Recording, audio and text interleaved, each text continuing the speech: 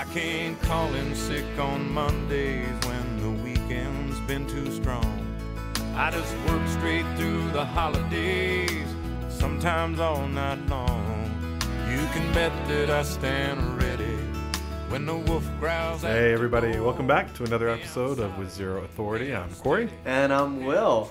And yeah, it's a Wednesday. It is a Wednesday. An odd day for us to record. Yeah. Usually like Friday or Monday. It feels like it should be the end of the week. It very much isn't. We're just at we're at that center point of the week. It's terrible timing if we were a news outlet to record and publish shit on Wednesday. Yeah. There's still 48 hours for crazy stuff to happen. Yeah. But thank God we're not them.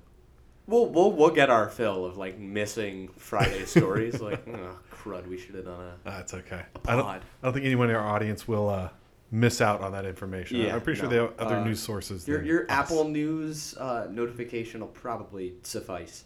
Apple News. We probably know less than like the 40-character headlines, but enough about that. So let's jump into it. It's been kind of a weird week because there hasn't been like a story that's dominated the news. I mean, it's been a plethora of things, right? The continued disaster in Puerto Rico. Yeah. Whether or not Rex Tillerson called Trump a moron or a fucking moron. Probably the latter. Probably the latter. If it was one of those two. No one Rex. Oh, Rex. And the pissing match between essentially moderate senators and the White House. So particularly Senator Bob Corker. Yeah. So let's talk about this. You want to start with Corker? Yeah, we'll start with Corker. Mr. Corker. A moderate senator from Tennessee. Beautiful state. I love Tennessee, actually. Yeah. Been through a couple times. So he essentially gave kind of a tell-all interview to the New York Times after Trump had called him out. What was specifically the thing that Trump called Corker out about? It was tax reform and healthcare, and just the complete lack of decorum that he had, the way that he treated John McCain. It seemed like this was going to be the way this was going to play out. But Trump was calling Corker out on impeding repeal of the ACA? Yeah, and he was also calling him out for a New York Times interview that Corker gave, because Corker, remember, is not running again. Right. So he literally has nothing to lose. Right. He can be a little more honest. Yeah, so he was honest to the New York Times. Okay. Then so he puts Trump on blast. Yeah, and Trump got into a spat with him, to which Bob Corker responded, "It's a shame that the White House has turned into an elderly daycare facility." Yeah. So why is this bad? It's weird to see a complete lack of cohesion between the president and his own party. And again, this is just another example of that. And the reason why I think the Bob Corker story is unique is because it's different when it's like Luther Strange getting picked off in a primary, or like these tiny little, or like Eric Cantor losing his seat. Right. This is periphery stuff. This is the beginning of the battle between Trump and his own party. Well, it feels to me like this battle's been going on for quite a while. The battle lines have been drawn. But now, I think because of the lack of progress in terms of healthcare, and even though it sees like tax reform is going to go through, God, whatever. I really hope not. But we can dig our teeth into that later in the segment. But just the lack of success on the Senate side of things. Like we had 2 days ago, Mitch McConnell came out with President Trump to essentially address the press and say, "Hey, we're buddies." Yeah. And then again, Trump says like, "Oh, I won't take the blame for anything. It's the Senate's fault." Right. So like, the Republican Party has run. Republican candidates have successfully run against their own party, their own institution, their own apparatus, and won. The problem is then once you win, you are a part of that apparatus. So it's very easy for other candidates, prospective candidates, to say, "Hey, I can just use that same tactic against the incumbent." So it's really hard for a lot of these people to actually govern because they're terrified of doing it. Because if they fail, then they're just exactly what they ran against. But we know Trump isn't terrified of governing. He just doesn't do it. I mean, he tries to do it in the way he can. He's not terrified of anything. Like you've seen that with this week, the president defunding these exchanges. essentially just shooting Obamacare in the kneecaps. I mean, Yeah. he knows that Congress won't dismantle it because it's so broadly unpopular that he'll do it.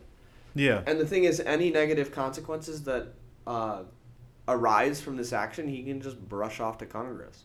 Essentially, the Bob Corker v. Trump is just another symptom of this problem where Republicans keep thinking that Trump is a Republican. And Republicans keep thinking that a lot of the people in their caucus are Republicans. Is it that, though, or is it more that it looks like more and more Republicans are realizing that Trump is not a Republican and Trump is not a part of the party? I think anybody that had like a quarter of a brain in the Republican Party knew that Trump wasn't a Republican. Yeah, but the message early on was that we can work together. Yeah. We can make this happen. Yeah, and I think, but the thing is, I think they make that same mistake over and over again. So I guess you're right, because remember the response to Roy Moore was like, hey, well, I've heard he's for tax reform, so whatever. Yeah. Roy Moore's not for anything. Roy Moore is for Islamophobia. I mean, that's it. That's his entire candidacy. So at a practical level, we have already seen, to my pleasure at least, and I think many non-Republicans' pleasure, the fact that this Republican-controlled government can't get much of anything passed. Yeah, except can't get anything through legislation. They're going to get tax reform done, it seems like. Well, so then that's my question. Is that guaranteed now that we're seeing whether it's Corker or someone else push back more publicly against his president? Are there guarantees that tax reform goes through? Are there guarantees that other legislation? Because remember, Corker wants it more than Trump does. McCain wants it more than Trump does. Yeah, I think the Republican establishment Republicans been pushing are this for decades. hamstrung to get this done because their base of donors has been expecting this for a It's while. It's their number one priority. Yeah. It's their only priority because they will not be able to win re-election without getting it done. So let's say tax reform does go through. What are the prospects? Like, what's still on the table for legislation that has to happen for the Republicans that they could possibly get across? Trump's budget is going to go through. So that, I mean, the only reason I believe the tax reform will get done is because Trump's budget seems like it'll go through. Okay. Which is, I mean, again, just proof of the complete lack of respect that this Congress had towards, the past Congress, essentially still this Congress, had towards Obama, is that they didn't even put Obama's proposals in the docket, and they just immediately address whatever Trump throws their way now. They didn't even address whatever the president prior to Trump proposed. So help me understand why that's odd. I wouldn't be surprised that. Yeah, no, that's totally unacceptable. Even if it's of another party, like, the best example would be Tip O'Neill and Reagan. So, like, Tip O'Neill, Speaker of the House for a significant part of Reagan's tenure as president, would always put the president's agenda and proposals at the front of the House's docket of what was going to committee, for things they consider. That was just standard procedure. For what they'd look at, right? The first thing you always look at is any proposal that the president has, regardless of party. The Newt Gingrich ended that. Sure. So are you going back in time and talking about a point where Republicans in Congress didn't put Obama's stuff? Yeah, they didn't. His entire presidency, they never even addressed. Okay. Sorry, I thought you were referencing something that's happening now. No. With this president. Yeah, no. Now they're actually addressing Trump's stuff. Which you'd expect. Yeah. I mean, there's no, whether it were Trump or anyone else, that's kind of like you just described, the expected behavior. Of absolutely partisan animals. So, creatures. So it's going to make the docket, right? These things that Republicans want to get done, it'll make the docket. We're feeling like tax will reform. Make the docket. It's just whether or not it's voted up or down. Like, all of Trump's proposals have actually made it to committee. Yeah. So I'm trying to get to a specific place where we're talking about like specific things that we can look toward in the next I don't know, 3, 6, 9 months for legislation that the Republicans are going to try to get through, because this is the legislation that's going to affect us broadly. Yeah. Yeah, like as a country. So tax reform. what else beyond tax reform? Because it seems like, bringing this back to like the start of this conversation, right? There's a ton of discontent in the Republican Party, which has surfaced as their inability to get anything done. Tax reform looks like it's going to go through just because so much money's been put behind getting it through. Yeah. No, tax What reform, else is there? Tax reform will go through because it's not a Trump thing. Right. That's a donor thing. So that'll get through. It's just whether or not anything else Trump proposes will get through, and I don't think anything else will. So from that angle, anything originating from the administration is going to have a hard road ahead of it to get passed. Yeah, because is there anything coming from the other direction to Trump? Oh, he'll sign any party. Republican thing, but other than tax reform, they're just not capable of getting anything done. What are the Republicans going to put forward after tax reform? They could try to do healthcare again, but they failed 3 times. So healthcare off the table. Do you think they're incredibly cautious just because how unpopular what they tried to put through so far? It was like it was a nightmare. I mean, Republicans were not used to that kind of civic activism from their own constituency. Democrats are quite used to it because Democrats love shitting on other Democrats. Right. But Republicans are not used to that. They're generally unified, yeah. Yeah. So no, they won't touch it. They can't. And the problem is they're doing tax reform without actually touching healthcare. You can't do that. Right. This is exactly what happened under Reagan that ballooned the deficit and ballooned the debt. And this is exactly what happened under Bush that ballooned the deficit and ballooned the debt. Yeah, it's already ballooned now. We've tried this over and over again. I'm still waiting for the Reagan era tax cuts to trickle down. Right. Like it's on the calendar. You didn't say it comes in 2 months. It's 2028. It all just drips down onto me. Yeah, I know that's been shot right in the forehead. The idea of trickle down economics actually materializing. Hey, you're not a proponent of the Laffer curve? I like some curves, not the Laffer curve. Sorry, not my thing. Okay, so sadly, that's painting a picture of 3 years of more of what we've come to grow and hate about Washington, and that's nothing gets done, nothing of substance. We'll keep our fingers crossed that something comes up to change all that. Yeah. But seeing this continual division among the party that's got majority control of the House, Senate, it's just quite funny. White House. To say that, because it's going to be the same argument that, remember how Republicans used to say, well, Obama had the House and Senate for 2 years, and what did he get done? Healthcare. Yeah, a lot. Like healthcare. Like he whether you agreed with it or not, that's fine. He got a ton done. He actually, like, healthcare. I mean, that's massive. Yeah. So Trump had the House and Senate for 2 years, and what did he get done? Shitty tax cuts that any Republican could pass. Any Republican. Like George Bush passed them in the midst of the Iraq and Afghanistan wars. Yeah. So, and this isn't like a pro-Obama crowd knocking on Trump because they're anti-Trump. No. It's like, take the people out of it. There's a president who gets legislation through that requires bipartisan buy-in. Yeah. And then you have a president who's trying to get legislation through that only requires partisan buy-in, and it's the party that runs and has the majority over everything. Yeah. And he can't get anything done. Yeah. Which is really frustrating. So Corker's calling Trump out, as he should. Yeah, for just being entirely inept, but more importantly, being dangerous. Yeah. And I guess this is a perfect segue, which makes it an unperfect segue by saying that. It's okay. An imperfect segue. We do not abide by the rules of traditional media. Yeah. We'll announce our segues every So the biggest time. problem that Bob Corker has is Trump in the realm of foreign policy, as everyone should. Trump's a nightmare, as usual. I'm done hearing this crazy man theory. Yeah. I know that there was an article in Politico that said, well, Trump is actually just telling his advisors and negotiators, he calls them negotiators, they're diplomats, to say, oh well, I won't wait 30 days for this. I'm going to do it now. I could start a war now.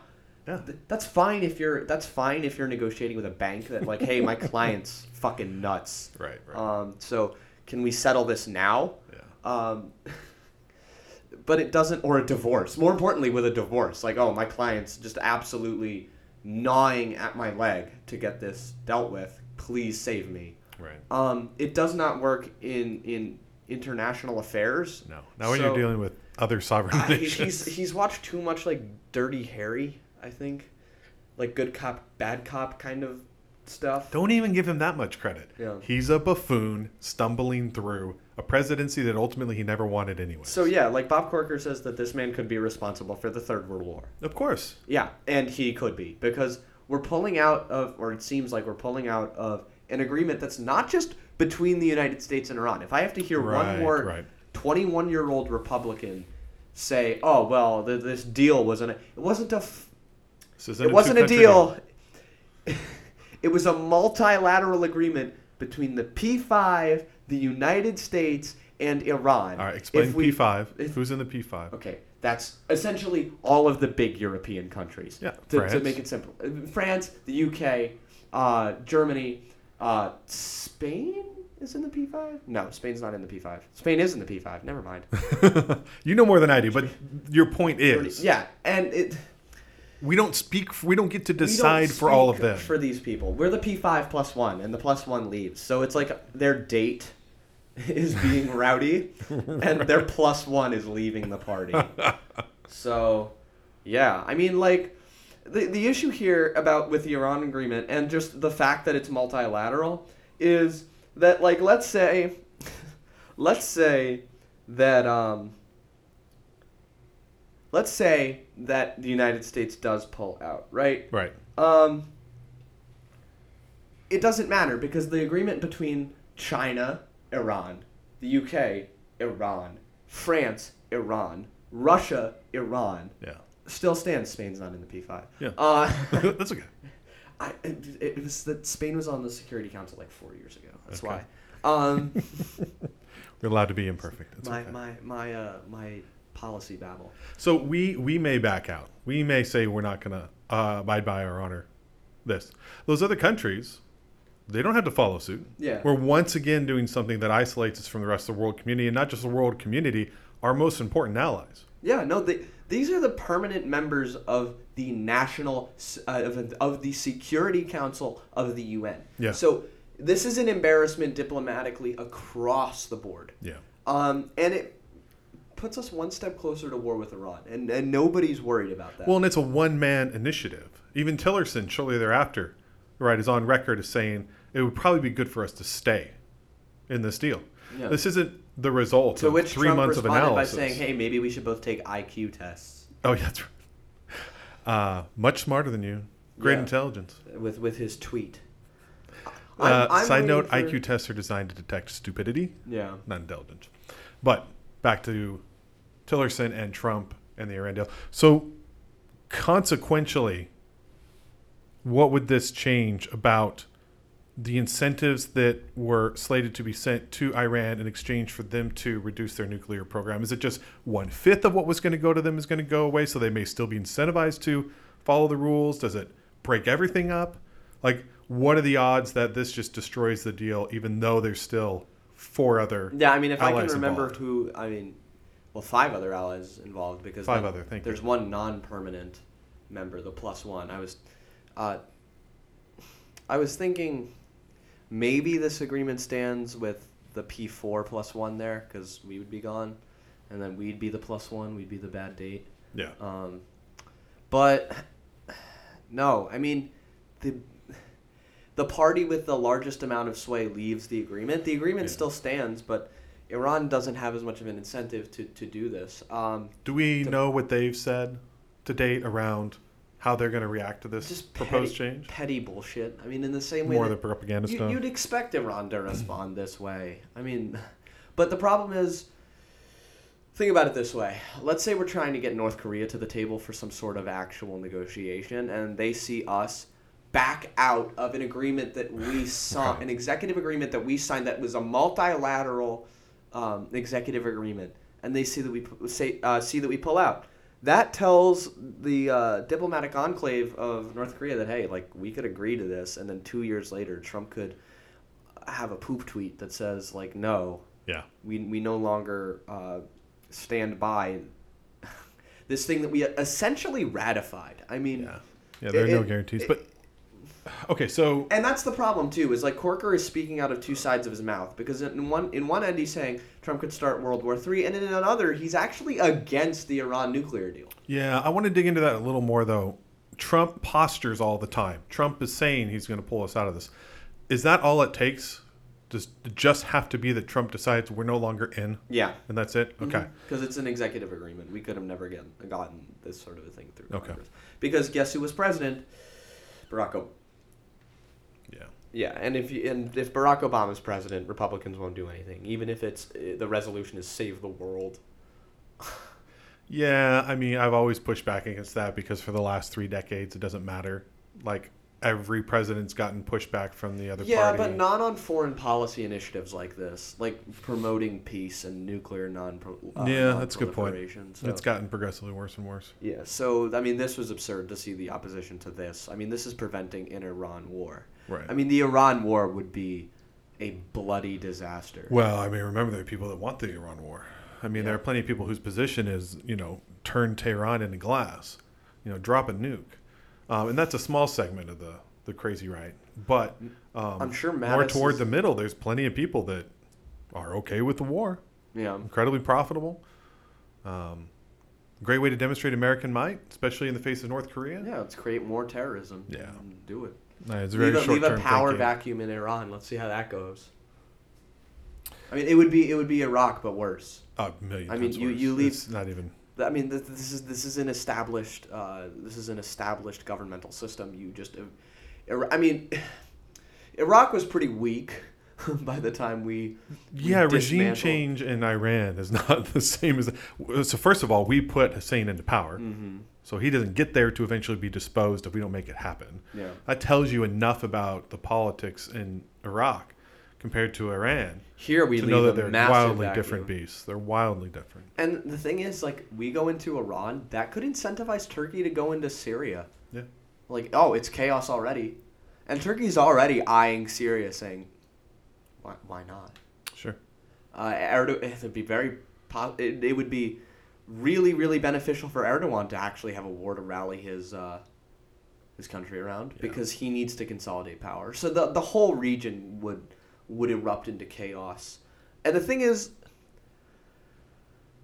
again, don't ignore the Korean Peninsula. We have a disaster brewing there as well. And it's different from what we've seen. But let's actually talk about Trump's job as commander-in-chief. Okay. Because for was it 10 or 12 days, we didn't get a comment from the White House about these servicemen that were killed in Niger. Yes. That's odd. To have Pretty a sure that's situation like that where it's radio silence from the White House for that long. Yeah. Well, let's peel back the layers there then and talk specifically about what happened. So that we know so far, because not much information is out there. No, not a ton. So they were doing a joint operation with the government there. The United States doing a joint operation with the Niger government to take out or work towards taking out an offshoot of, I think it was AQ. Okay. And this group of I think special operatives were ambushed, and a few of them were killed. Yep. And we heard nothing from the White House for days. When was this again? It was like 12 days ago. Okay. That they died. Yeah. The Pentagon put out a statement because they have to. Yeah. And then the White House didn't. Yeah. Which was weird. And this isn't the first special forces operation of Trump's presidency that's failed. Where it's gone bust, yeah. The first, what was it, the first month? The first 2 months? Mm-hmm. Where was the first one? I forget. Yemen? I think, okay, yeah. I think that's Yemen, right. where the soldier was killed. And he ended up giving a speech and mentioning it and having the widow in the crowd there. Remember when that was That's when right. people said, "Oh, he's become president now." Now that somebody's died underneath his. Yeah, it's sad. But. All right, so back to Niger. So they don't put out a statement. Then 2 days ago, this is when Trump is out with McConnell. Trump says, "Oh, well, I was on the phone with all of them, and in fact, I'm one of the only presidents to have ever reached out to military widows. Abraham Lincoln is turning over in his grave right now. A man who hand-wrote letters to families of Union soldiers who died. I mean, it's insulting. It was beyond, but it gets so much worse. So he says, "Oh, Obama never did that." Great. I mean, that's despicable. I mean, that's beyond despicable. But then, what came out was that Trump told one of the widows that. I guess it hurt, but this is what he signed up for. Right. I mean, what an absurd comment to make, regardless of I mean, it. And then that's something that is said by a person who has no capacity to empathize with another. Yeah. And then subpoint C. Trump promised $25,000 to somebody. He makes these sort of promises all the time. Sure. So that he'd give $25,000 to the family, and no, because money takes care of everything. He didn't do it. Yeah. He didn't do it. And Sarah Huckabee Sanders says, "Well, the check's in the mail." Yeah, that's what you say to your landlord when you gambled all your cash away. Yeah. And for those that are listening that may not know the facts around this, and may make some assumptions that there's truth to what Trump is saying. Every claim he has made that we just talked about is false. Provably, demonstrably false. He's not the only president to call widows. He's, President Obama called plenty of widows who died. George Bush. Yeah, I mean, what he says is always and generally safe to be assumed a lie designed to serve his ego in the moment. Don't forget that about this president. Because all we have to look at, I mean, it's plain disgusting, the fact that I can go pull photos of Obama and Hillary Clinton at the return of the coffins for the American soldiers who died.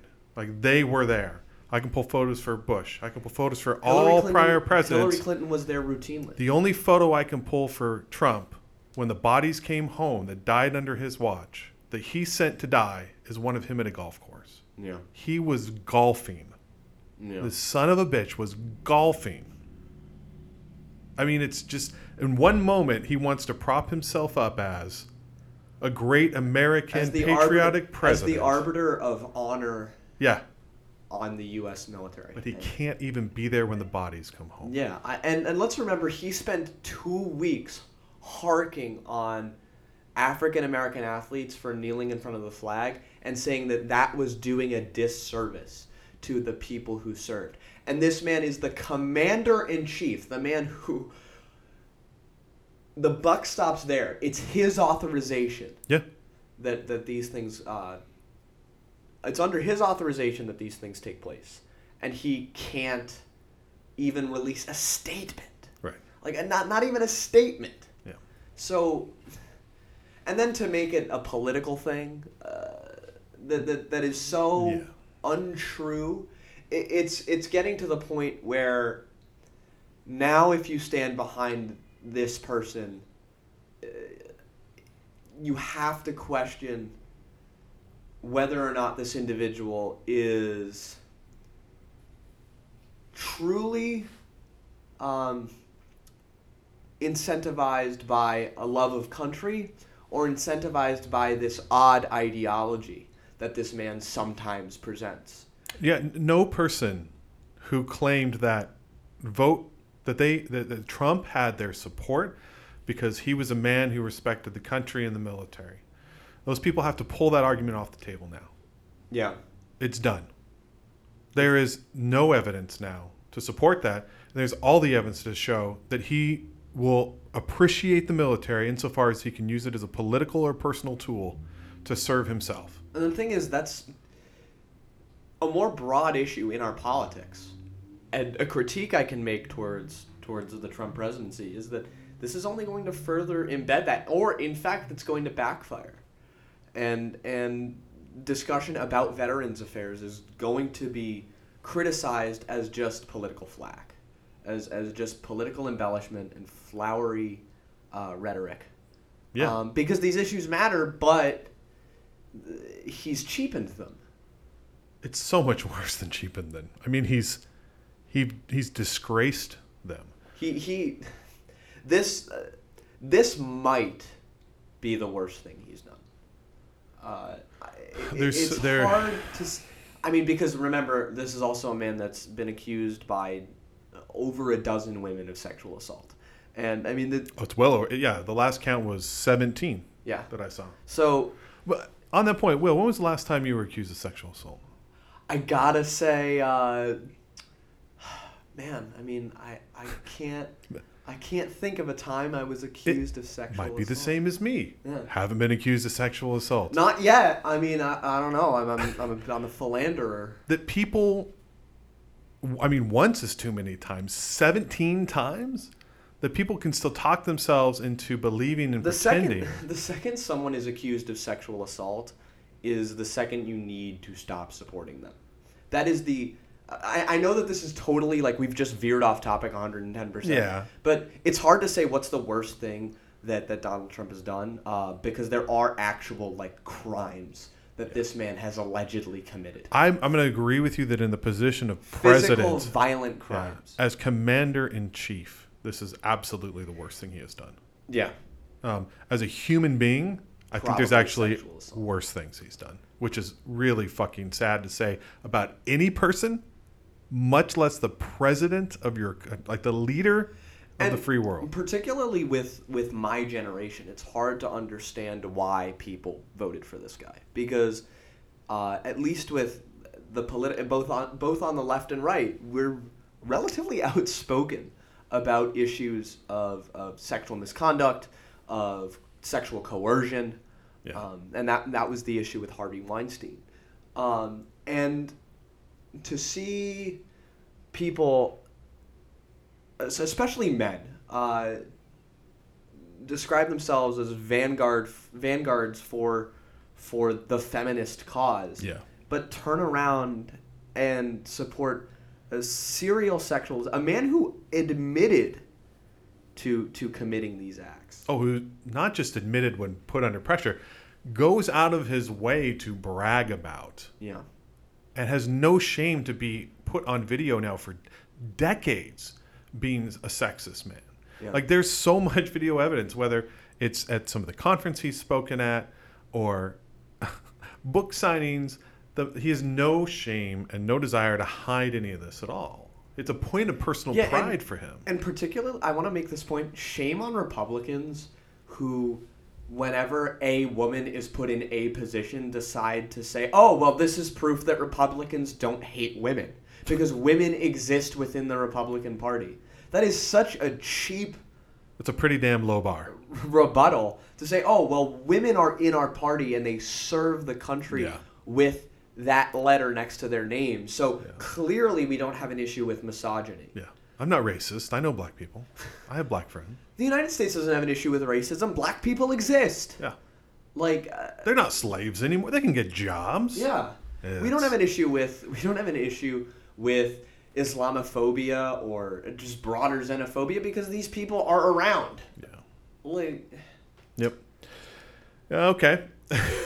It's not been a positive week. No, it's not. And the thing is, like, nothing happened, but these problems still persist. And we shouldn't be surprised at all. I mean, this was months leading up to the election, and I'm the night of the election, that this is after not the the election. only thing I'm reading about. Why is this not the only thing I see on my newsfeed? Why are we talking about other things in Washington? Why the fuck does tax reform supersede the comments that the commander-in-chief made about men who died serving this country? About why do the lies that this man told a widow, someone whose life is going to be changed forever because of the service that their spouse... because of the service of their spouse. Why is tax reform more important? Why is the pissing match between Bob Corker and the president more important? The dialogue about this president has to be normalized. We have to talk about how... We have to be objective when discussing what the commander-in-chief does as the commander-in-chief. Yeah, I agree and would echo and reiterate every single word you said and every spirit of the message behind everything you've said. I don't know if we had someone from media here, if they would have an answer to that question. I'm sure they would start with it's complicated. But specifically from this era of media, the media establishment that likes to focus on the shiniest stories that sometimes have no substance. This is a shiny story that has nothing to do with policy crafting, that has nothing to do with U.S. diplomacy or engagement abroad or the UN. This has only to do with the character of the individual in the White House, yet the media isn't really talking about it. Yeah. I don't have an answer. I'm sure the Hannitys and the Fox News have chalked it up to a mixture of he's trying his best, doesn't know how to do it, never been a military leader before. So I'm sure they are readily offering and making a ton of excuses for it. And I'm sure they're framing it, not focusing on the bits where he's failed. They're trying to frame it in a way to prop him up and support this idea that serves them and their market and their corporate motivations. Yeah, no. Now I'm portray him as a commander-in-chief. Now I'm done with the Colin Kaepernick thing. If I have to hear one more, an entitled athlete is doing something that's disgracing our servicemen, an entitled 72-year-old that just ambled into the White House and is serving at the highest capacity in the U.S. military has disgraced the very institution. Yeah. Directly. Yeah. That's our president. These are gold star families. These are supposed to be the core of our U.S. military. It's not support troops. It's not the infantrymen. It's not any of the branches. It's the individuals who lose family members to our goals and our interests abroad. Yeah. Yeah. I mean, and it's just we need to talk about. We have to bring this back to a domestic discussion, obviously, but to just say that this is politics as usual and this is just Trump being Trump, I'm getting a little tired of that. Only works when you agree that the standard should be so low that we can excuse this as that. Yeah. I think the standard for what we expect from the president should not have been lowered. If anything, it should successively raise over presidencies, over terms. But I agree with you. The pass he gets from... Okay, Breitbart gives him a pass. Fox News gives him a pass. But we give him a pass. We roll our eyes. That's giving him a pass. I mean, you're not giving him a pass. I don't give him a pass. No, and I think I'm pretty jaded. Like, there are a lot of comments that the president makes that I find absolutely disgusting, but I shrug my shoulders and I say, well, that's it. But this was different. This was very different. Yeah. Okay, Steve Bannon? No, I mean, so this is not the type of topic that we can jump into, express our opinions about, explore a bit, peel back a couple of layers, and then move on to the next, because it's so more substantive. It goes so far beyond just a man being a buffoon. It's just, how does one have the... Do you have to... Does someone have to hate a political party so much that they are willing to stand by a man like this? Does someone have to hate the transgender student in their class, the person on Twitter that bothers them, the snowflake liberal so much? Do you have to have built up such an animosity towards them that you can support someone who has defied what you have defined as your core values? I don't know how many are left that would still stand by him specifically on this issue. I don't know how long that line is of people that would step forward and say, yeah, but. I think there's an enormous group of people that are pretty, at the least, frustrated by this and most likely disgusted by it. I hope so. Yeah, and you know what? I actually don't think the Democratic Party's response, and most importantly, people who worked for President Obama, I don't think their response was sufficient. Everybody thought... There was a Obama staffer that responded by saying, that's a fucking lie, this man is a deranged animal. But he was this staffer, she was responding to the comment that Trump made about Obama.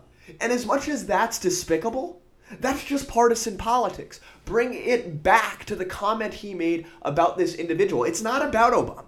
This is not about Obama. It's not about his legacy. It's not even about the presidency. It is about this Gold Star family. And I don't think we're parametricizing it in the way that we should. We are focusing on a comment that he made about a past president. But that's par for the course with Trump. What's unique about this is that he is disrespecting the very people that he claimed to be the voice for. Yeah, it's. I can't say anything other than I agree with you, because I don't think there's much more this sounds like to be said. I mean, this should be separated and distinguished from all the other things that he has let down the public on. If Trump had been spawned by God in that moment, like, Trump has no face. He is just a blank slate. He is a block, an entity, and came down and said what he said. Trump never existed. This is just a president, a person in a suit. If they said that, it would be deemed one of the worst things a president has ever done while sitting in the office.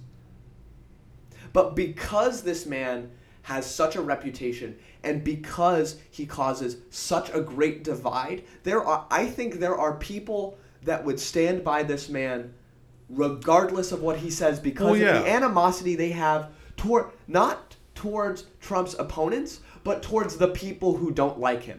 I think this proves the divide between the American populace. I don't think it's Trump and his supporters versus everybody else. I think it's people who dislike, the kind of people who dislike Trump and the kind of people who like him. And I think that Trump has exposed that rift, and I do not think it's going to get better. I think we are on a slippery slope to such a political system, to such partisanship, that we are going to see essentially a society where swaths of the American population cannot identify with each other. I mean, I don't know if I agree with that. I'd probably take a more optimistic route. I do think that one of the most important consequences of Trump as president is that the Republican Party is being split and has to stand on one of two sides of a line. And I think the side for Trump, as weeks go by, has fewer and fewer and fewer people standing on it. That doesn't mean there aren't people there. There are people there, and that divide exists. But I think the majority stands on the side against Trump. And I don't know, and this is, again, just plain optimist, I don't know if there'll be enough people left on the Trump side of that line that when we get through the first or second term of Trump, and we move forward and say, what is this political system going to look like in our country? I don't know if there'll be enough people left there to really change things. The thing is, the bar is so low now with Trump, I actually don't know what he can do. But it's with Trump. I don't think we've yet reached a point where this is a statement about American politics. I think this is still a statement about a person and a party. I don't know that the institutions of democracy in this country... But it's a party that's willing to stand by him. But that's my point. That group of people in the party that's willing to stand by him, I think, continues to shrink. But it's still Mitch McConnell and Paul Ryan. There will be a breaking point there. And it should have been now. I'm a million times on board with you on that. And I think that this has consequences that are not yet realized. But the thing is, I'm not even seeing headlines about this. I saw it. I will slide. I'm with to the you. left It didn't on last my a day or two, but I mean, it was definitely talked about. It was definitely a point of conversation in media. But you're right. It didn't last more than a day or two. There we go. Here we go. 1 hour ago, CNN's talking about it. Huffington Post is not talking about it. SF Gate is not talking about it. Okay, the Washington Post is talking about it. The $25,000. Yeah. I mean, it's not going to go away. It will, in the sense that there's going to be new news that comes out, but it's going to replace it in the broader conversation nationally. But I do think more is going to happen because of this. It's going to cause the issue to resurface, and we won't lose the conversation entirely. Because we cannot. I mean, this is unique. He will continue to be himself. He will continue to disrespect the office of the president, to disrespect and shirk the responsibilities of being commander-in-chief. I mean, this wasn't one slip-up. This is the core of who he is as a human being. This can almost be deemed a dereliction of duty as the commander-in-chief. The challenge for the country and for voters is to learn to distinguish what really is my party versus their party from what is this person doing as a human being, as an individual, as a person. Yeah. Because you can't, there's some things that Trump is doing that you cannot just put onto the side of, well, that's just Republicans versus Democrats. Yeah.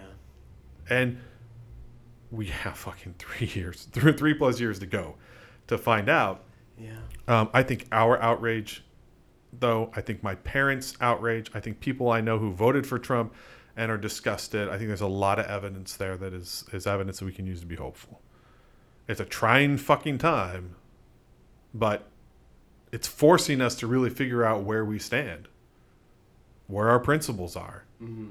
And it's going to be harder and harder, I think, to get behind, I support that man. And that's a good thing. Yeah, well, part of what sucks about this is we actually have to root for these kinds of missteps. Root's okay, though. I mean, anything that brings us to the table to have to force us to reevaluate our principles. I have a professor that says, and we're all rooting for the president because when he does well, the country does well. Who the fuck said that? We're all rooting for the president to do well because when he does well, the country does well. Oh, what a moron. I actually don't know if Trump doing well translates to upward. I get it. His point is we should all hope that our government does well. I get that. Trump is not the U.S. government, though. Excellent point. He's a big part of it. I mean, we've talked about the power that he is one individual, how much power he holds to be able to reverse things like the United States commitment to the Iran deal. Yeah, and the ACA and...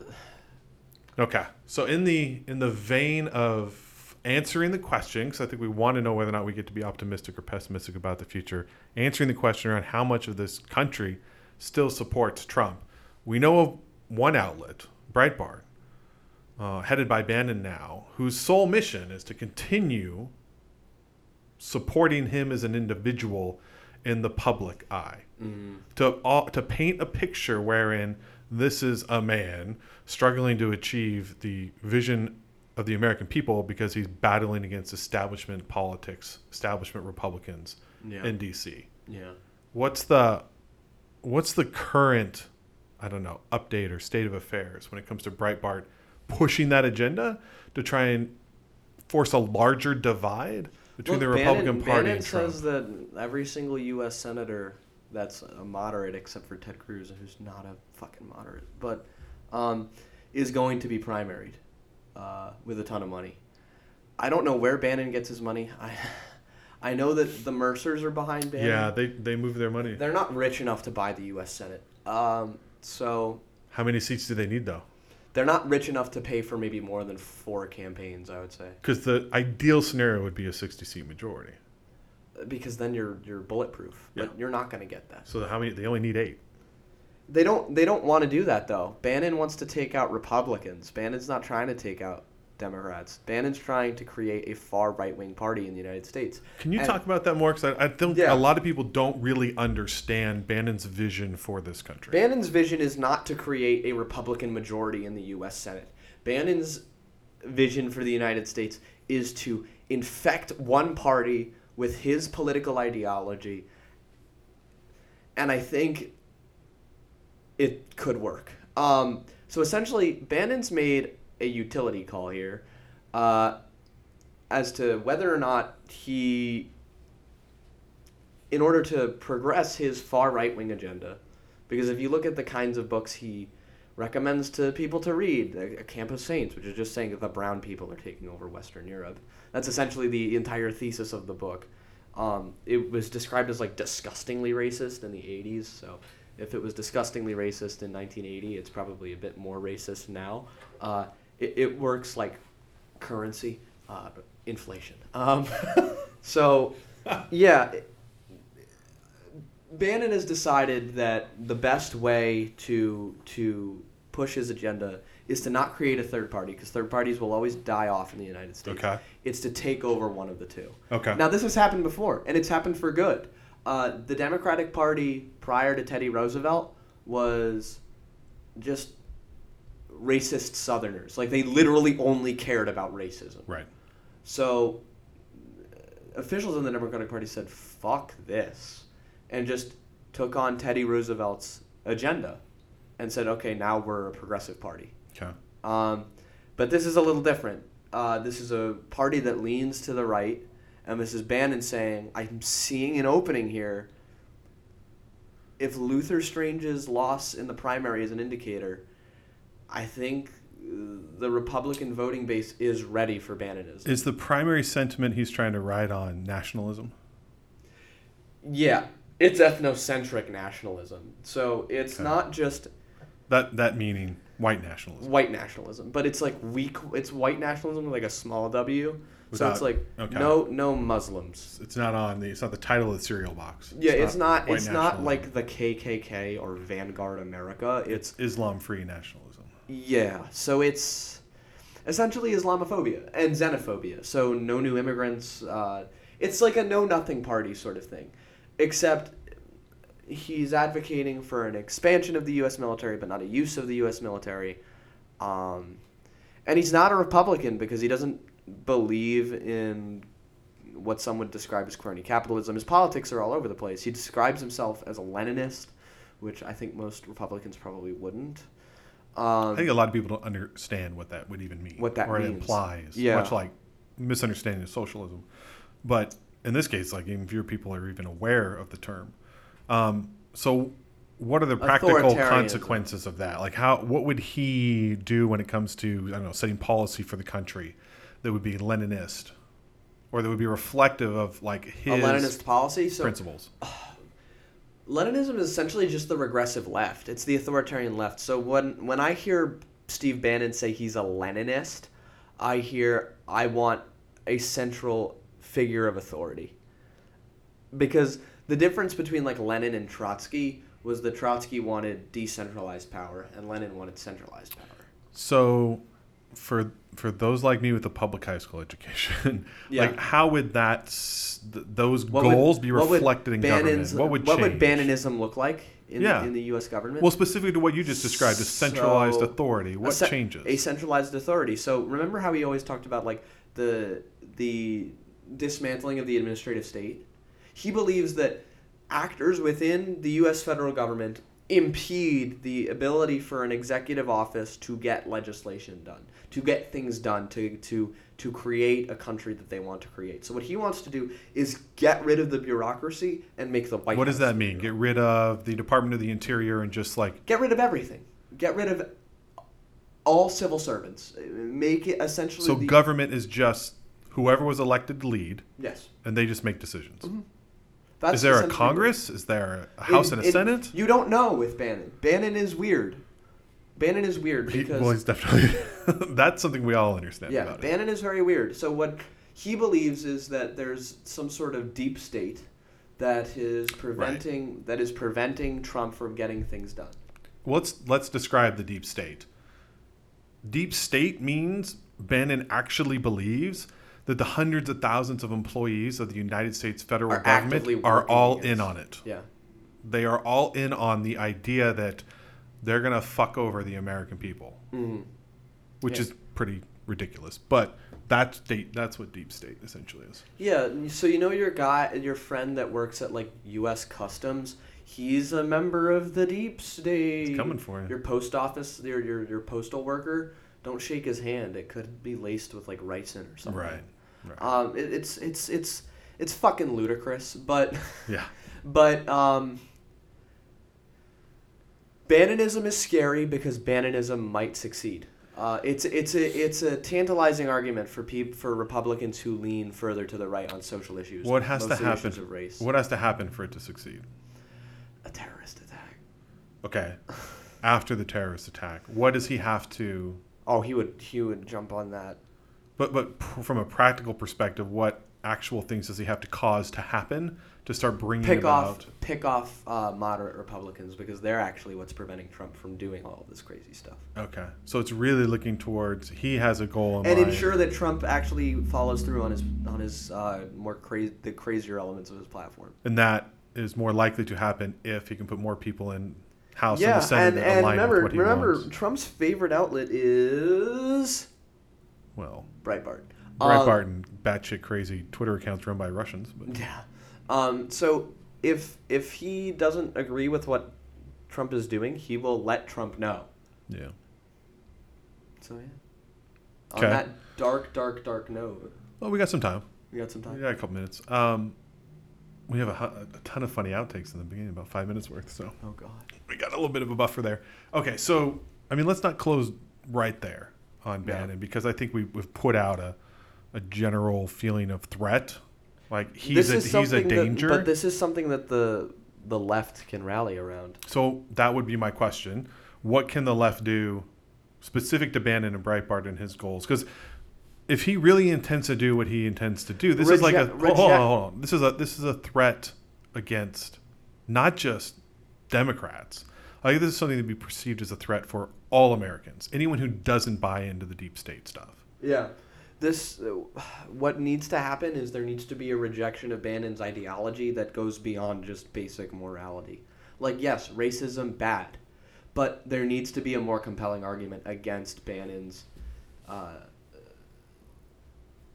central thesis beyond racism, bad. That's just not a strong enough argument anymore. Yeah. Which is a shame, but it's not. It needs to be on a more I hate to say this, but practical level. Okay. Because Bannon doesn't seem like a scary guy. He doesn't. He's not active in in governmental affairs or political affairs. He's just a fucking editorial writer for a crazy website. Yeah. But the thing is, he's producing results. Okay. He picked off Luther Strange. That's kind of spooky. So that was a follow-on question for me. How do we know if he's succeeding? Just keep watching these primary candidates that he supports. If they keep winning, then things are getting worse. Okay. All right. Well, I guess fun. we can wrap up here. Yeah. A minute later. Not that it makes a big difference. All right. So lots to cover. Lots coming up in the weeks ahead. I think we should kind of commit to keeping an eye on Bannon and where Breitbart's heading and really talking to substantively what's happening in politics that may indicate that he's experiencing being able to forward those goals and make sure we tell people about it. Yeah. So, I think that's all right. what we'll do. Good to see you. Sound the alarm. Thanks for everyone who's tuning in, and we'll talk to you next time. And I will always do my duty, no matter what the price. I've counted up the cost.